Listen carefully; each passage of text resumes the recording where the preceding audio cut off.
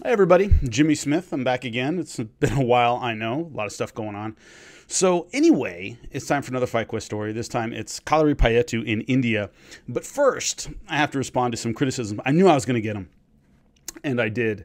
I was looking around the comments for my Kajikembo episode breakdown, and there's a guy, Ron Estrella, who was part of the Kajikembo team when I was there in San Jose. Nice guy. I like him a lot. Anyway, he commented on the Kajikembo episode, and I want to read what he wrote and respond to it. Some truth, but not much. Truth. Unfortunately, there was nobody there, and I want to... He put that in all caps. There was no one there, in all caps, that was on your level on location. If the producer had a plan, it certainly wasn't shared. In fact, was last minute changed many times. I'm reading what he wrote. Having the right people there on shoot day would have been great. Could have given John Halkeman a call, and he could have sent Chuck Liddell or Glover. He called him Grover Teixeira, but Glover Teixeira down to represent, both from a Kaju-based school. What he's talking about is John Halkeman, the pit down in San Luis Obispo, that was who was Chuck Liddell's coach. Even the master you tapped, and he put that in quotes, who was 50 and really only a BJJ Brown, could have brought some of his actual fighters. Maybe even a 16-year-old Michael Mayday McDonald, 19-4, professional record, 9 UFC fights, including a title shot. How many fights did you have in the UFC? Oh yeah, 0. Truth. The producers should have billed us as a MMA style. Okay, Ron. First off, I can't comment on who wasn't there. That's it. Truth. Unfortunately, there was nobody there that was on your level on location. Okay, you should have brought him, first off. Secondly, I didn't know anything about Kajikembo any more than I knew anything about any of the other combative styles like Kyokushin, karate in Japan. Had no idea. I learned there what the style was about. If you didn't have guys there who were on the level to be combative in any way, what does that say about the gym? That you had to go get them from somewhere else. The other combative styles I went to, boxing in Mexico City, Kajikembo Kyokushin in Japan, certainly Gracie Humata in Brazil, all those guys train there regularly. They didn't find anybody for me to spar with or fight or bring in ringers or anything like that. They literally, when I was in Mexico, they were like, who wants to spar with Jimmy? All right, who's warm? All right, you, get in there. And he was like a Mexican Olympian. So they had plenty of guys all over the place that could fight me. They didn't have to go to another school. They didn't have to make any phone calls. They didn't have to bring in anybody. So the idea that there were better people that weren't there, I don't know that. It wasn't my job to study the whole style and find out who's good and talk about them, even though they're not there training with me. None of the other styles did that. Also, the master I tapped, he puts in quotes, that guy was your instructor. He's a brown belt, yes. I was a purple belt. I should not be able to wrist lock him in under a minute. That should not happen. As for his age, my instructor, Heijiogo, the guy who gave me my black belts, 55. Pull guard on him and wrist lock and watch what happens. It's not about age. The guy didn't have great technique. He didn't. Is he a good instructor? I don't know. His guys were okay. The point is his age and his belt level, the guy wasn't that good. So you can write it off to the fact that he's 50, and I was much younger than that. But I've rolled with guys a lot older than him who I could not do that to and have no hope against. I've rolled with a lot of masters who were older, and you can tell the technique and it wasn't there. So another thing is this was not an ambush show. We didn't show up at a gym with a camera and challenge everybody. And they had no time. The instructors at your school had weeks, if not months, to bring in anyone they wanted to give the impression of the school they wanted to give. If there were guys at other schools, they had plenty of time to bring them in. I'm sure I went to a lot of gyms for Fight Quest where they kind of packed the gym. Hey, there's going to be a camera crew here. Come on, guys. Everybody show up and represent. Great. Wonderful. They could have done that too. No one surprised them with anything. Yeah, the plans on shooting days changed. They always do. We used the guys that were available, that were at the gym. And what we got is what I talked about. So if you wanted to bring in guys to make your school look better, whatever you want, to make your style look better, whatever your motivation would be, you had plenty of time to do that. We did not surprise you. We didn't show up unannounced. They could have done that and they didn't. None of those things are my problem. Not my fault. Not anybody's fault. So the idea that your school didn't show everything it had plenty of time to get those resources if it wanted to. So your own argument that, oh, we could have brought in other guys. Well, you should have, I guess. I only know what I faced there. And all I've said when talking about that style is none of those guys could handle me in an actual MMA fight. And so if you wanted the producers to bill you as an MMA school, it's hard to get out of the fact that I couldn't go to the ground with them in the final fight. Because if they had billed you as an MMA school, there's no excuse for me to not take you down and submit you. Because I couldn't do that at AKA. I couldn't do that at Jackson Wink. I couldn't do that American Top Team.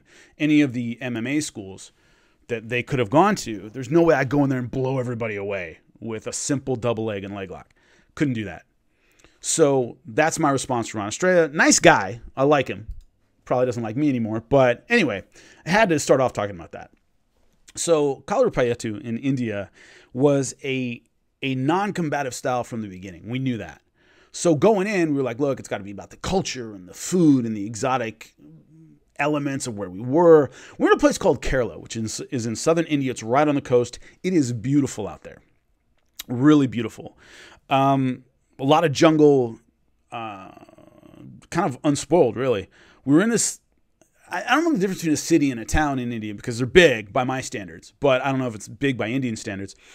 And it's really Muslim there. It's really communist. They had this like political rally when we were there, and there were literally like red communist flags flying everywhere. And I asked kind of our fixer translator guy, I said, what's going on here? And they go, oh yeah, it's pretty normal here. It's much more communist in this kind of rural, conservative Muslim area. We got no static from anybody. I mean, nobody was, anti-American or anything like that. Everybody was extremely friendly, but culturally it was really different.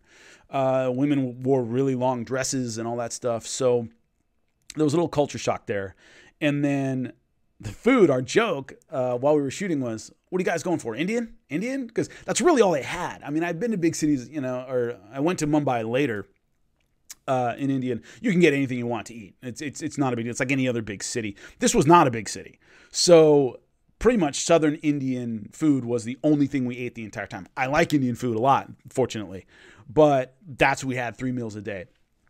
So I know some of the producers who were there for weeks were like dying for any other kind of food by the time we got there. But, I was only there for 13 days, whatever it was. So it wasn't bad to me. But anyway, so the style itself, once again, we knew wasn't combative.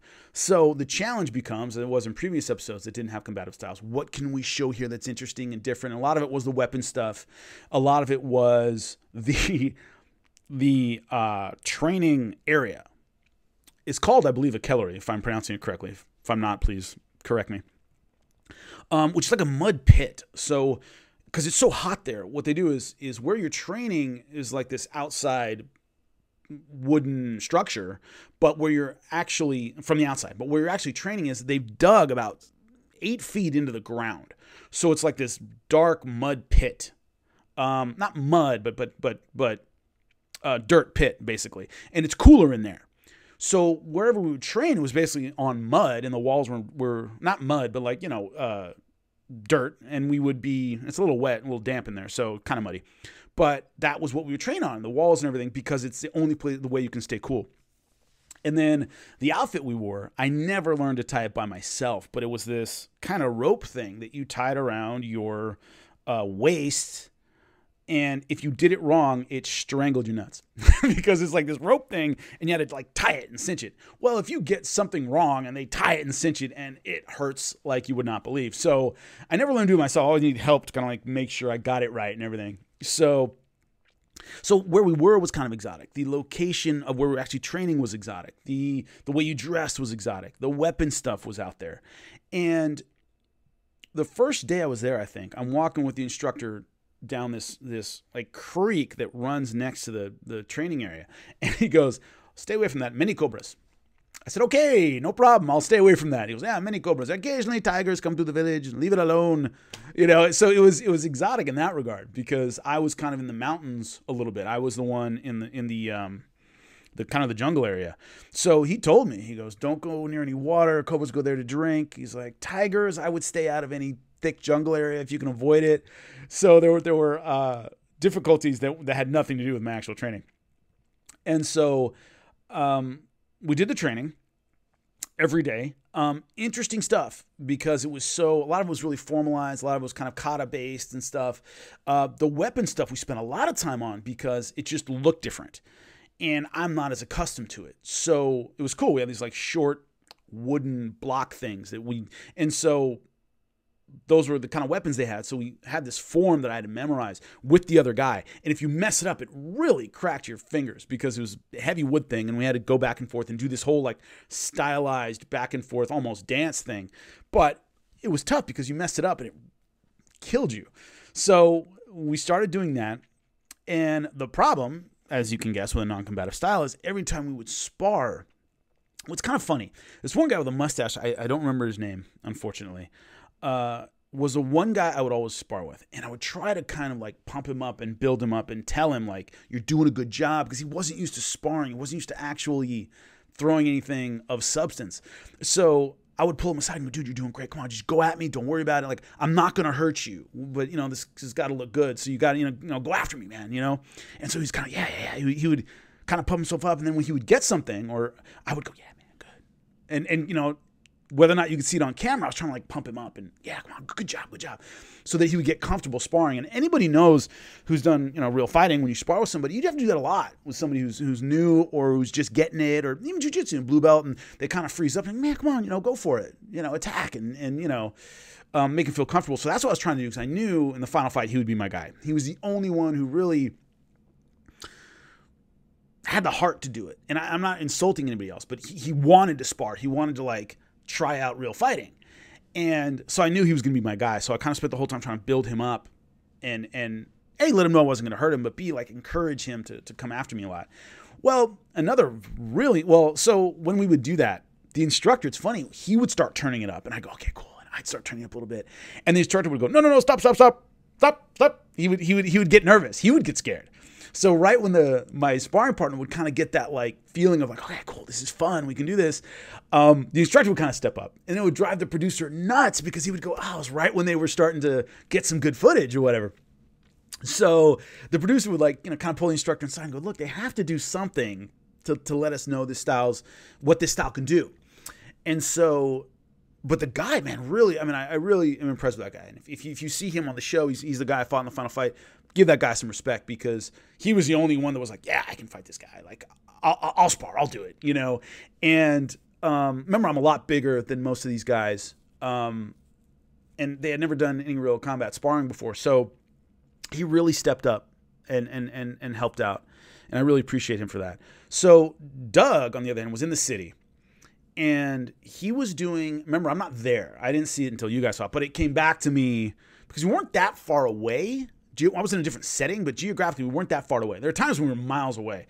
So the sound guy kind of bounced back and forth a little bit. And he told me, he goes, oh, man, yesterday. And I said, what happened? They were sparring with swords and a shield, doing some kind of, once again, kind of a kata form, not really sparring or anything. And Doug threw a strike, hit the shield, and it bounced off the shield and hit the guy, cut right through the guy's lip. And he had to get stitched up pretty good.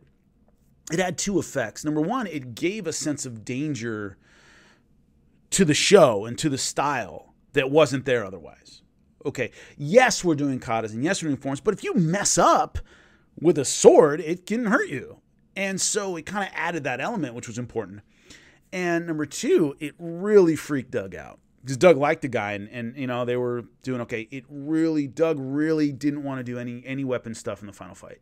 He really was like, I'm not doing that again. I'm not picking up one of these things. It really mentally kind of messed with Doug because the guy got hurt so badly. So anyway, So that was what happened on Doug's end. He ended up kind of having this sparring session kata session that went bad, and this dude got really hurt. And then I wasn't doing any sword and knife stuff. I was doing these like wooden, like really thick sticks. That was what we were doing. So anyway, a little side note that was very important in this episode was every time we shot a Fight Quest, we would have these conference calls where they were trying to make the show, I don't know about safer, but look, here's the line we had to ride.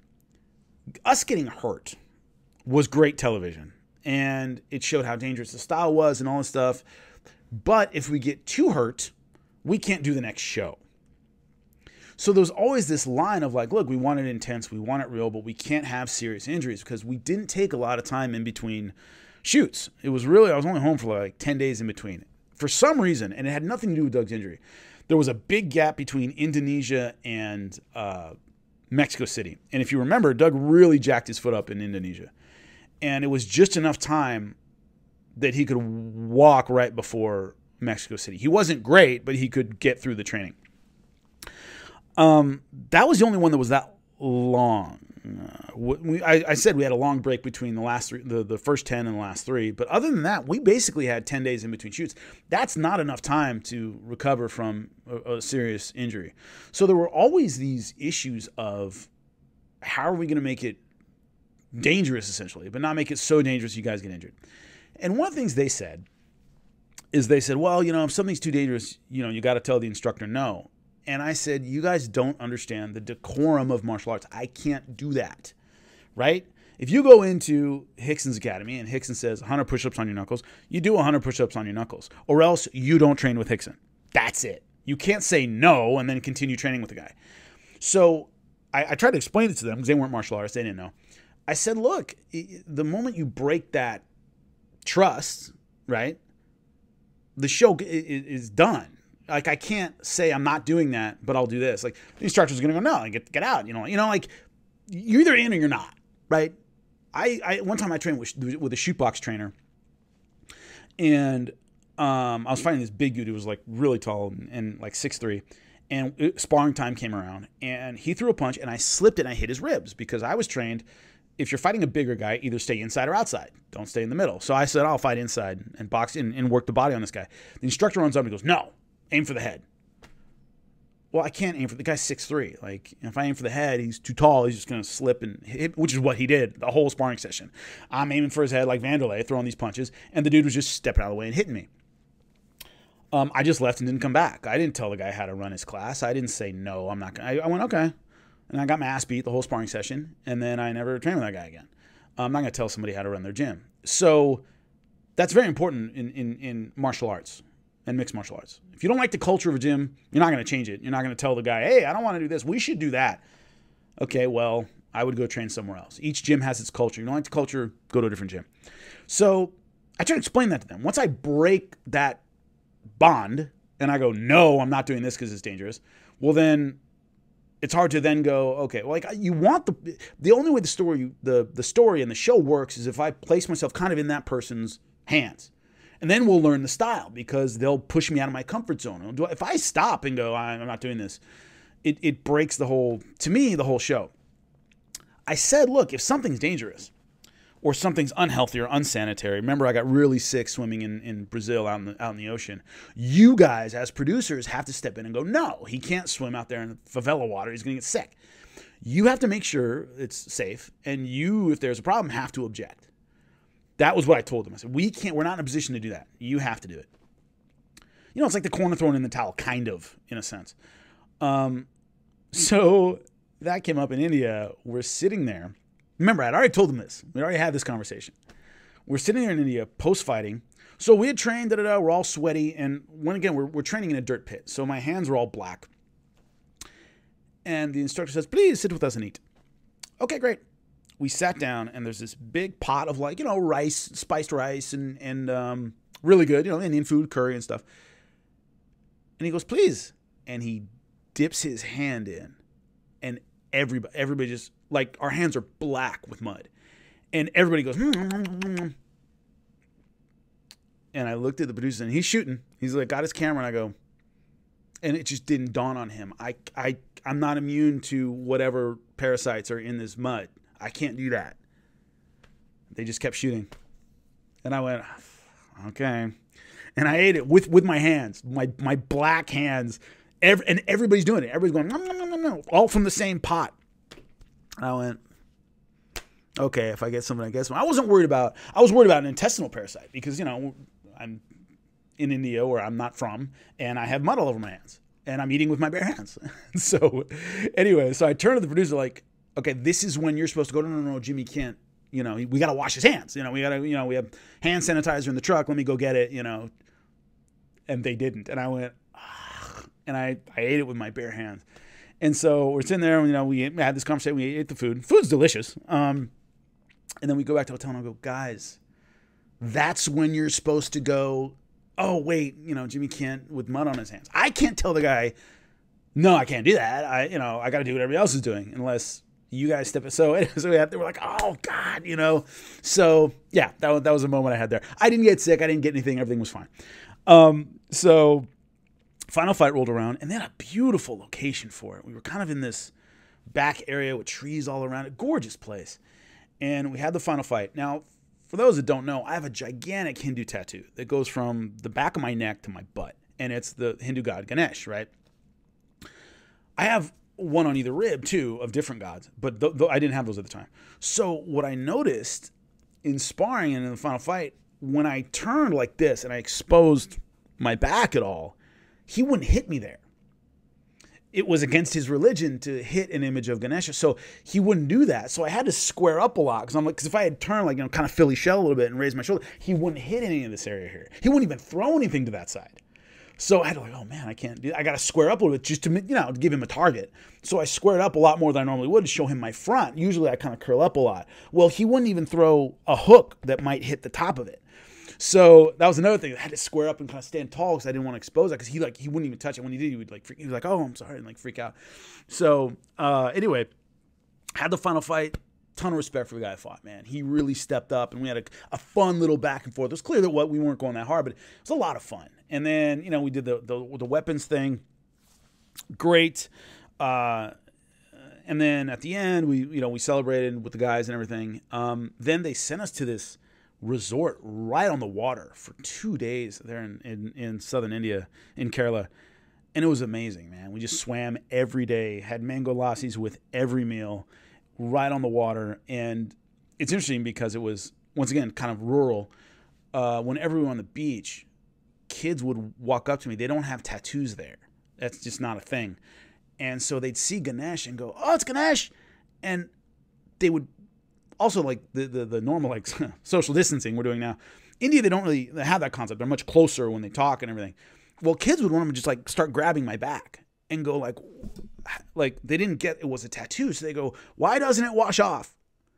And I'd go, no, it's a tattoo. It's under my skin. If it's under your skin, how can we see it? They just said, so I would get that all the time. Little kids would run up and why is that? And ask me all these questions if they spoke English, or they would just start speaking in their native language. And they had no concept of tattoos, but they liked Ganesh. One time I was in Korea, I was getting a back massage. It was post-shoot, and they were like, oh, we're going to go to the spa and get a massage. Well, thank you.